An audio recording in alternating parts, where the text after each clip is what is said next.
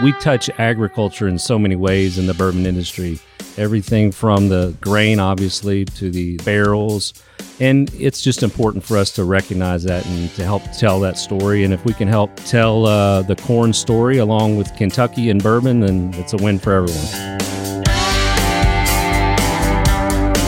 Hello and welcome to Wherever John May Roam, the National Corn Growers Association podcast. This is where leaders, growers, and stakeholders in the corn industry can turn for big-picture conversations about the state of the industry and its future. I'm Dusty Weiss, and I'll be introducing your host, Association CEO John Doggett. You can join John every month as he travels the country on a mission to advocate for America's corn farmers. From the fields of the Corn Belt to the D.C. Beltway, we'll make sure the growers who feed America have a say in the issues that are important to them, with key leaders who are shaping the future of agriculture. With a grain content at least 51% corn, bourbon is a drink that's near and dear to every grower's heart. But in the heart of bourbon country, there's a really neat partnership taking root between the Kentucky Corn Growers Association and the producers of Yellow Banks Bourbon, who source their corn from local growers and donate a portion of their profits to support corn research. In this episode, we're back at the Fraser Kentucky History Museum in Louisville for part 2 of our discussion on bourbon. But if you haven't yet, make sure you're subscribed to this podcast in your favorite app. Also, make sure you follow the NCGA on Twitter @National Corn and sign up for the National Corn Growers Association newsletter at ncga.com. And with that, it's time to once again introduce John Doggett, the CEO of the National Corn Growers Association. And John, we're picking up where we left off in episode 19, continuing our discussion on bourbon here at the start of the Kentucky Bourbon Trail, the Fraser Kentucky History Museum in Louisville. You know, Dusty, we're really lucky. We're joined by some of the world's foremost experts on bourbon. So we have Andy Treinen. He's the president and CEO here at the Fraser Museum. He programs and leads much of the museum's bourbon-themed programming. And in case there's any doubt, after the last episode, Andy's more than comfortable behind a microphone.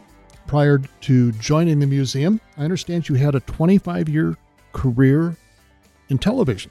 That's right. I started working in television in my hometown, Cincinnati. Spent 3 years in Milwaukee, Wisconsin, where Dusty lives, and then the last 9 here in Louisville, Kentucky at the ABC affiliate. And people were always like, how did you go from a career in television to being the president of a museum? I was originally marketing director here and then vice president and then president. And it's really simple. And if you think about it, we tell stories, right? I told stories every day that kind of went off into space after they were told when I worked in television. And now we tell stories that are longer lasting, sometimes a 6-month run, 12-month run. And in the case of our Spirit of Kentucky Bourbon exhibition, it's a permanent run because this is a permanent exhibit here at the Fraser History Museum, telling stories about great Kentucky agriculture and the limestone shelf and the titans in the industry that have made Kentucky the home of bourbon. Okay. And Jacob Call, he's the master distiller at Green River Distilling in Owensboro, Kentucky, an 8th generation distiller. And Jacob, both your dad and your grandfather worked at one of the more recognizable names in bourbon, Jim Beam. Yes, that's right. Yeah, my family dates back to 1791. Samuel Call was making a little bourbon whiskey in Bourbon County back then. And my grandfather worked at Jim Beam. My father worked at Jim Beam. So yeah, I'm just really excited to get to carry on that family legacy. And we're also joined by Lauren Noth, who is the executive director of the Kentucky Corn Growers Association, and Adam Andrews, who is the program director at Kentucky Corn. Welcome to both of you. Thanks for being on this episode. Thank you, John. We're excited to be here in the Kentucky Fraser History Museum, and Kentucky Corn Growers helped with this exhibit that we're sitting in today. Our growers saw the benefit of using some of our checkoff dollars to invest in this exhibit that shows the hundreds of thousands of visitors that you'll have over time about Kentucky agriculture and especially about Kentucky corn and the products that the corn are going into the bourbon products of our state. And so we were excited to be a part of this project. Okay, so we ended the last episode talking about that strong relationship between the corn grower and the distiller, absolutely essential. So want to pick up on that theme, Laura, that you just mentioned about partnership and the one in this building and in this museum that is just so really neat. And when we walked in this morning, I just thought, God, this is really cool stuff. This has been great fun working with the bourbon industry for multiple reasons, as you can imagine. But we've got a great relationship collaboration going with the Green River Distilling Company, working with Jacob and his team to develop Yellow Banks bourbon. So it has their logo and they produce it, but we've put our logo on it because it's one of those that during the last episode, we talked about it has a high corn mash bill. And Jacob has created an outstanding bourbon, Yellow Banks. And what's great about it is not only does he get to tell the story of Kentucky corn as he produces it, but we also get some of the proceeds, a percentage of that proceeds from the sale of that bourbon come back for sustainable agriculture research. His distillery, as well as the majority of distilleries in our state, are so great about wanting to make sure that we produce corn in this state for generations to come. And sustainable ag research, those dollars are going to be used to make sure that that happens. And Jacob, you and I talked, your company wants to do 3 things. What are those 3 things? Yep. So when we create a brand, we want it to look good, taste good, and then do good. So this definitely checks off our do good initiative. 5% of the sales go back to sustainable farm research that Laura was talking about. So we touch agriculture in so many ways in the bourbon industry, everything from the grain, obviously, to the barrels. And it's just important for us to recognize that and to help tell that story. And if we can help tell the corn story along with Kentucky and bourbon, then it's a win for everyone. Well, thank you so much, and thanks to your company for doing that. You folks have put your money where your mouth is, and we greatly appreciate it. So, Adam, we auctioned off some Yellow Banks bourbon for the pack a couple months ago. Tell us about that. Laura and I were both pleased to get one of the first bottles out of the run, still sitting on my desk. Don't ask him if it's full. It's not full. It's not full. I broke the seal on the signed bottle that came off on one of the first runs. But yes, we've always given a 6-pack, I think, of bourbon to the pack. And this year it was Yellow Banks. Previous years, I think we've done Woodford. We've done some Elijah Craig, Knob Creek. I think we'll stick with Yellow Banks now since it's got our logo on it. But yeah, absolutely. We've enjoyed participating in the pack. I don't know if Jacob would sell it for what it's sold for if he knew how much it brought at the packs. But you haven't told him yet, have you? I have not told him yet, but Jacob has done a great job with us. It's been so productive for telling corn's story.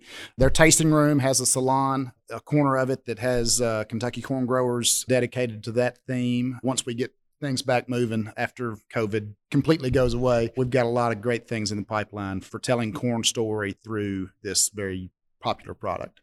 John, question for you. You travel around the United States of America and you'll come across lots of different regions where there's a specific beverage or a specific food product that's unique to that area, but you don't see a lot of partnerships like you have here with Yellow Banks and the state corn growers of Kentucky. A, how unique is that in your experience? And B, what does it mean to the corn growers of Kentucky to be able to pick up a bottle of bourbon and look at it and say, this is my grain right here? I see occasional, in real small regions, maybe a connection between farmers and a particular ranch or something, but nothing like this. Nothing that goes from the seed in the ground to the whiskey in the glass like this place does. It's truly remarkable. And it's something I think we ought to take a look at. Are there other opportunities in other parts of the country where we can connect what a corn farmer does on the farm to something that ends up in a glass or on your plate or whatever? It's just such a unique thing, and it's certainly one that we ought to try to find ways to replicate because it has been a real boom for this state. John, it's a gracious industry, and that's something that, we tapped into with this exhibit, Spirit of Kentucky, very early on. In fact, if you go into the next chapter of this exhibit that we're sitting in, we call it the Gracious Room, and it's a huge dining room table because it's a gracious industry and everybody's welcome at the table. It's actually a multi-million-dollar tactile table where you can call up stories and everybody is represented on there. But some of the stories that you'll see that represent that are when there's a lightning strike and a fire out at Jim Beam. Every other distiller starts coming in, contributing product and contributing barrels and contributing corn. They never lost a day of production when there was that fire out at Heaven Hill in 1994, I think it was, Jacob. Is that right? And So this industry, they compete on the shelf like every other industry. They want to sell a little bit more than the other guy, but we partner all the time. That's why these relationships with the Kentucky Corn Growers Association and the National Corn Growers Association are so important, because this is an $8.6 billion industry in the state of Kentucky, brings $8.6 billion each and every year. And with that comes an awful lot of jobs in agriculture, jobs in production in bourbon. So this partnership with the Kentucky Corn Growers is really about bringing students through here. We bring 20,000 students through here every year in field trips and camps, and they can learn about the industry, not as consumers of the product, but as people who can eventually work in the industry. So, Jacob Call, you have mentioned that you're an 8th generation distiller. You talked about your father and your grandfather. There might have been an ancestor right before that one. Talk about Prohibition and how did that work in this state? Because we know that production didn't stop. We certainly know that the consumption didn't stop. How did the industry get through from the Volstead Act to repeal? What happened? Yeah, so Prohibition was definitely a dark age in the state of Kentucky in the bourbon industry. It was about 13-year failed experiment, 1920 to 1933. And a lot of distilleries went out of business. The Green River Distillery dates back to 1885, but it was closed. Actually, a fire got it right before Prohibition. Maybe a coincidence, who knows? But there was a lot of unscrupulous actors during Prohibition. A lot of just bad whiskey was produced, which led to some regulation and some changes with the Bottled in Bond Act, things like that, to really protect bourbon and the industry itself. And that's where a lot of the larger brands, marketing started coming about after Prohibition. And now I think we're kind of back in the golden age of bourbon. People have rediscovered how great and versatile bourbon is. I think a lot of that has to do with the cocktail culture. Could be Mad Men, the TV series that has brought bourbon back into the mainstay. But we don't really care how you drink bourbon, just as long as you drink it. So talking about that and the evolution of the cocktail culture, how have generations used that evolution? What was the evolution in the last 15, 20 years, even in the last 10 years? It's evolved a lot, hasn't it? So vodka was the drink of choice for a lot of people, say 20 years ago, 15 years ago. What were they thinking? I don't know what they were thinking. There's nothing to it. I just think that people didn't want to drink what their parents were drinking. People wanted to drink something with a little more character, something that they could learn about and, research where their product was coming from. And with all of the rules and regulations around bourbon, they kind of fit right in to the rediscovering where your food and where your drinks come from. And also that cocktail culture that we talked about, the Manhattans and the old fashions. What's old is new again. And what's great is that Jacob has tapped into this market around the world. It has been impressive to hear where he's sending our Kentucky bourbon. How many countries are you selling bourbon in? Yeah, I don't have the exact number, but we ship large ISO tankers in bulk of bourbon all around the world, Australia, New Zealand, China, Japan, Italy, and that'll be bottled maybe under their own label. It was great to be with the U.S. Meat Export Federation on a trip to Japan, talking about how our corn going into red meat that's going into the Japanese market, and go to a grocery store and not only see steak that was probably grown right here in the United States with our corn, but also to see bourbon in a can, like a soda pop being sold in the grocery store. Bourbon in a can. Bourbon in a can. It was great. I kept looking to make sure it had a Kentucky logo on it, and it did. Oh, okay. Jacob Call, you are an 8th generation master distiller. We've said that several times throughout the podcast. What is a master distiller? Now, that may be the question that I get the most. People, when they come on tours, want to know that. So there's no official designation, no school, no title, no test that you have to take. I actually tell people that it's a lot like being a farmer. A lot of that is just passed down from generation to generation, a lot of that knowledge and know-how. So the prerequisites are to call yourself a master distiller and then not get called out by anybody for not being one. I don't know about that. Andy Trainin, tell us about the Bourbon Trail. I mean, where is it? Great segue, John. You must be a professional. No, but I play one. What they're talking about there, this trend that I get asked the question all the time, are you worried that there's going to be another downward trend and bourbon's not going to be popular again and vodka is going to, regain popularity or some other spirit? And I really don't. And I know that there are people far smarter than me forecasting 25, 30, 40 years out. But the difference right now is that bourbon tourism is alive and well. The Kentucky Bourbon Trail is alive and well. The Kentucky Bourbon Trail went from 700,000 people visiting Kentucky to 900,000 people visiting Kentucky to 1.2 million, 1.4 million, 1.6 million. And then the pandemic hit and we had a little backward slide last year, but those numbers will continue. And there are so many people out there telling the Kentucky bourbon story. And there are tourists who want to come to the state and learn about the authenticity of this brand. I think it's going to continue to grow, and there's no room for a backward slide anytime soon. All of these distilleries have created guest experiences for people to come, enjoy the bourbon, learn a little bit about the story. And the distillers do a great job of telling people how bourbon is made and showing them the nuances that makes their bourbon very special. Here at the Fraser History Museum in our Spirit of Kentucky exhibition, it's about the category of bourbon and why Kentucky is the home. So it starts with the water. It starts with there are more navigable waterways in the state of Kentucky than any state other than Alaska. And the limestone shelf here is very unique to this area. There are two other areas in the world that have a similar limestone shelf, and that's Scotland and Ireland. So that filters out the iron and makes it much easier for master distillers like Jacob to do their job. The change of seasons that we talked about is perfect for bourbon production here. And of course, the great agriculture and the corn growers that give us the primary ingredient in the product. So if I come to Kentucky and I want to go on the Bourbon Trail, what do I do? You contact the Fraser History Museum. What a great question. But actually, if you call the Kentucky Bourbon Trail, if you go to the website and call that number, our people answer down in the Welcome Center. That is our Kentucky Bourbon Trail Welcome Center. And they will ask you questions about your preferences.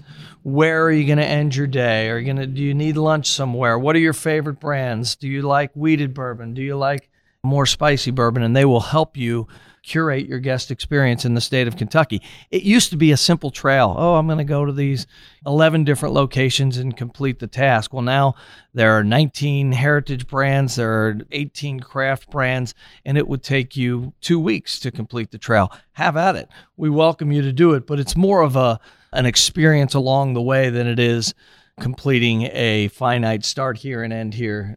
So you don't give anybody a roadmap and say, okay, stop 1, stop 2, stop 3. We do. Yeah, those are available. There is actually a book that you can get that'll take you through each one and give you some fine points about what makes them unique, their points of differentiation. And you can check those off as you go. When the trail was much smaller, it was, if you complete the trail, you get a glass or a T-shirt. But now it's so big and it covers so many miles and the expansion is happening so fast that we're just curating that regionally and helping people with how they manage their trips and helping them to book their trips as well if they need help with that. Okay. Laura, talk a little bit more about your relationship with the museum and how you got started with the museum and what has happened since then.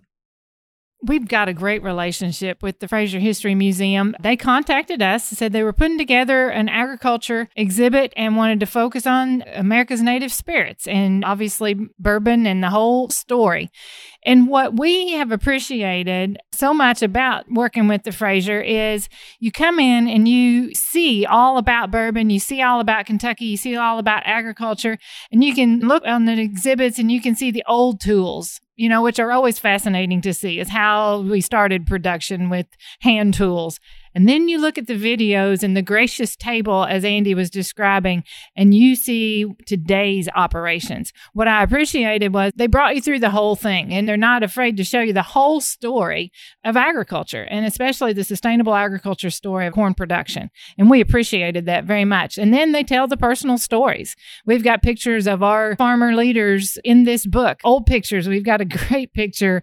I was so glad that he shared it. One of our board members he's got a bottle in his mouth. His mom's holding him while they were picking corn back in the day, and it was going to one of the local distilleries. I mean, that is a neat story. It was a bottle of milk, though. He was a little baby. I'm sorry. We want to make sure that... That's right. It was a baby bottle. Let me make that point clear. Yes, absolutely. But that just shows you just how ingrained, how long this story has been a part of our Kentucky culture.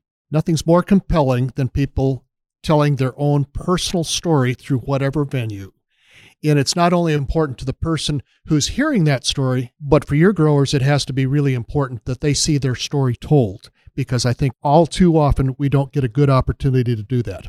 Absolutely. And like I said, that's why we were so proud to partner with these folks, because they wanted to tell the real story.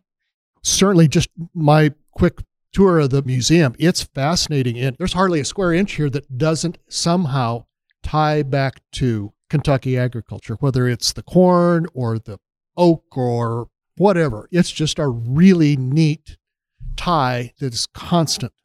Absolutely. And the distilleries, so many of them, as Andy and Jacob have said, have tasting rooms, and they are proud of that story, and they tell it, and they talk about the farmers that matter in their production. Jacob's facility, the Green River Distillery, has got a salon, a display area that is all about Kentucky agriculture, that we got to work with them to develop, to tell that story, and they wanted to make sure that it was accurate. And we just find that is a wonderful outreach to the consumers. As we've all talked about, every farmer will say, people just don't understand agriculture. Well, this is a way for us to help explain it.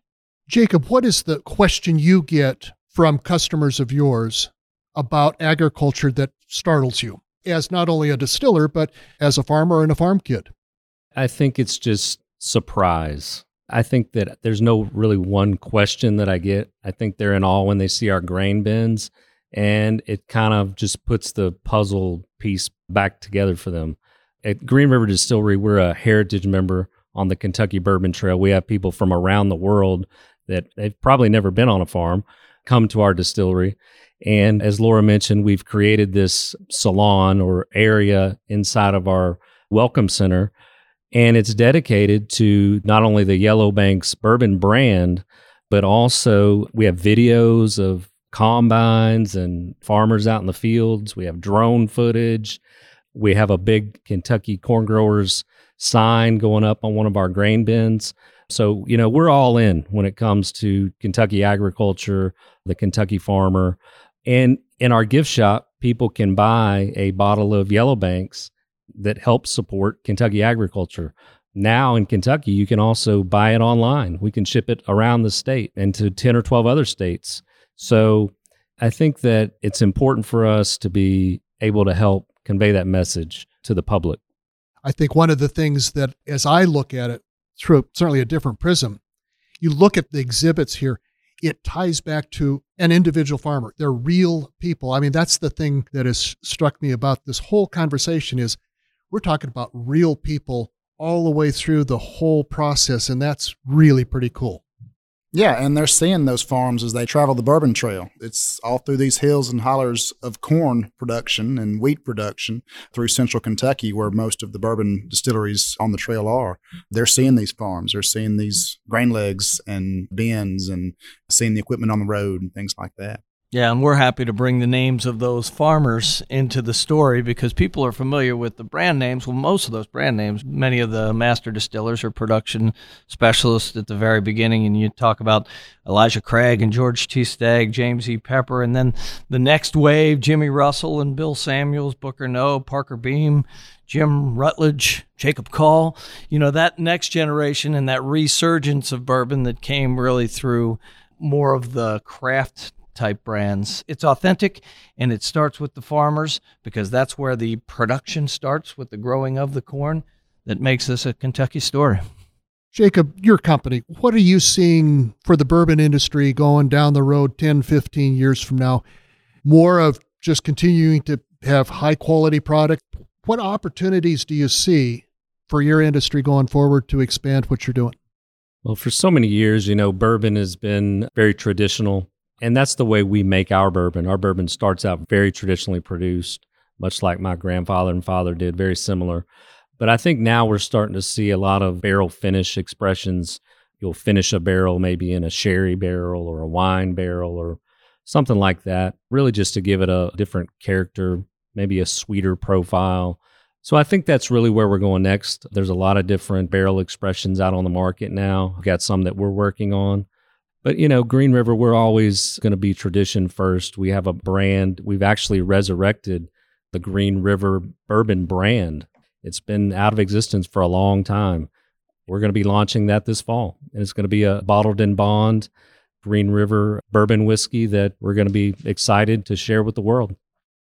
That sounds pretty cool. So you talked about, and I've heard this expression other places, finishing it in a sherry barrel. But Andy said you have to put it in a new barrel. So do you take it out of the new barrel and put it in another barrel? Is that what you do with the barrels? Yes. So you have to put that on the label. Anytime you finish it in a sherry barrel, port barrel, wine barrel, you just have to clearly state that on the label. But it always has to start out in a brand new charred oak barrel to start.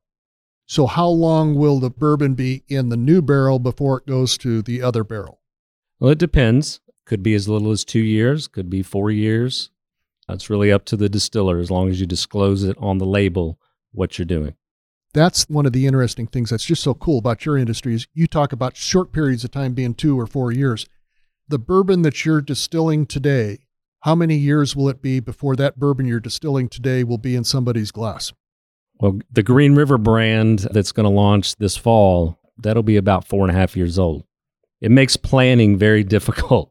Forecasting is very challenging in the bourbon industry. One of the most rewarding things our growers see is when their product goes into somebody else's product, and to see people that really put their hearts in producing the basic product or the product that comes after that. And that's why I think bourbon and corn have such a compelling story to tell about that relationship. So you folks all work in this industry in this state. What do you love about it? What motivates you to come to work every morning? Adam, we're going to start with you first. Jacob's bottle of Yellow Banks motivates me every morning. Or there's that usually right around the policy call. Yeah, we didn't know that was a fringe benefit at Kentucky Corn, but yeah, you're going to get a lot of resumes now. It's the people. That's probably going to be the answer you get all around the table largely, but it's the people, it's the purpose, it's knowing that we're working and advocating for a meaningful industry, corn particularly, a meaningful industry, meaningful people and families. Laura, how about you? Well, Adam hit it. It's about the people that we get to work for and represent and the opportunities. We are so excited to see that bourbon is growing and that more people are discovering our fabulous product around the world. And we just see a great future for it and for the growers of this state. And that's our job, is to make sure that it's here for the long term. Okay. Jacob. Yeah, it is the people, it's the relationships, it's getting to come to work every day and know that you're creating a product that's going to bring a memory or a great life experience to somebody around the world. And, we're representing this great state of Kentucky. There's a lot of us, few of us master distillers out here, and we take our job very seriously to get to share Kentucky's story with the world. And if we can help tell corn's story while we're doing it, I think that's even better. Andy. Yeah, I started this episode talking about how we tell stories, and I love to tell stories about this great Kentucky brand and Kentucky bourbon. But when I go home and my wife asks me, how was your day? What did you do today? I tell her stories about the people that I spent the day with. So today that's Dusty and John and Laura and Adam and Jacob, and I'll tell how this is how I started my day. My days vary a great deal, and they're good and they're more rich because of the people I get to spend time with every day. So it's definitely about the people and the stories that are told, in this case on the podcast, but often cases when the podcast isn't rolling. It's all about telling the stories. And that's why we do this podcast. It's one way to tell the stories. But what we've talked about today is you all tell those stories in various places. So if you're in Louisville, the address here is? We are at 829 West Main Street, right across the street from the Louisville Slugger Museum on Main Street in downtown Louisville. Multiple distilleries here on Main Street. You can participate in tastings and tours at a handful of them. Right now, I think there are 4 that are open entirely. Normally, there are 9 right here within a walking distance of the official starting point of the Kentucky Bourbon Trail, which is the Fraser History Museum. And that website, FraserMuseum.org. And Fraser is spelled how? Frazier. Thank you very much. You bet. I want to come back to the fact that you guys do tastings at the museum, too. Yep. Who says museums are boring? No kidding, right? It's actually called the Ready, Set, Go tasting experience because you get a little education about bourbon in that, and then you get your passport to go out on the trail that you mentioned, and you get a little bourbon glass to drink it with and basically learn a little bit about the brands that you're about to go taste. The one point of differentiation that we have, which is actually nice, if you go to any particular brand, you're going to taste that brand's products. We can do cross-brand tastings here at the Fraser. So say these are the most 3 popular wheated bourbons, or these are all 9 to 12 years in the barrel bourbons, and you can taste the nuances across brands as opposed to going to one brand and tasting that particular brand. John, as the CEO of the National Corn Growers Association, as you've walked around in this museum and looked around, what's the neatest thing you've seen here today? Oh, I don't know whether I think it might be the old bottles.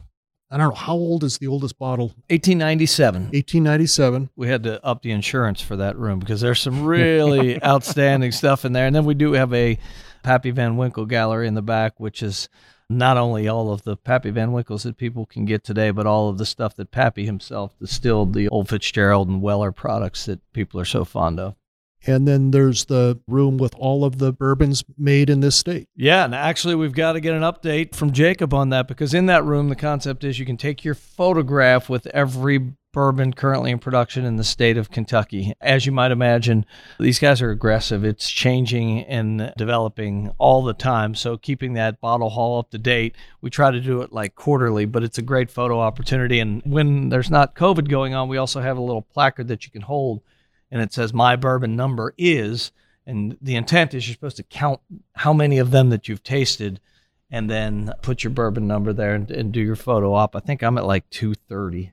Adam, what's your number? 73, not 230. Wow. Oh, well, it's my job to educate myself. It's a hard job, but somebody's got to do it, don't they? So I do have to do a shout out because the room with all of the bourbons made in this state, I saw 2 bottles that remind me of our former colleague, Sam Willett, who's a native of Kentucky, and his family was in the bourbon business for I don't know how long, but a long, long time. I don't think they're not now affiliated with that distillery, but certainly Sam has regaled us with a lot of stories about Kentucky bourbon and the Willett brand and the fun his family had in that industry for a long, long time. And talking to him just is so similar to this conversation we're having. It's about relationships, it's about agriculture, it's about consumers, touching people, all of those things. And that's just what makes this conversation a real fun one.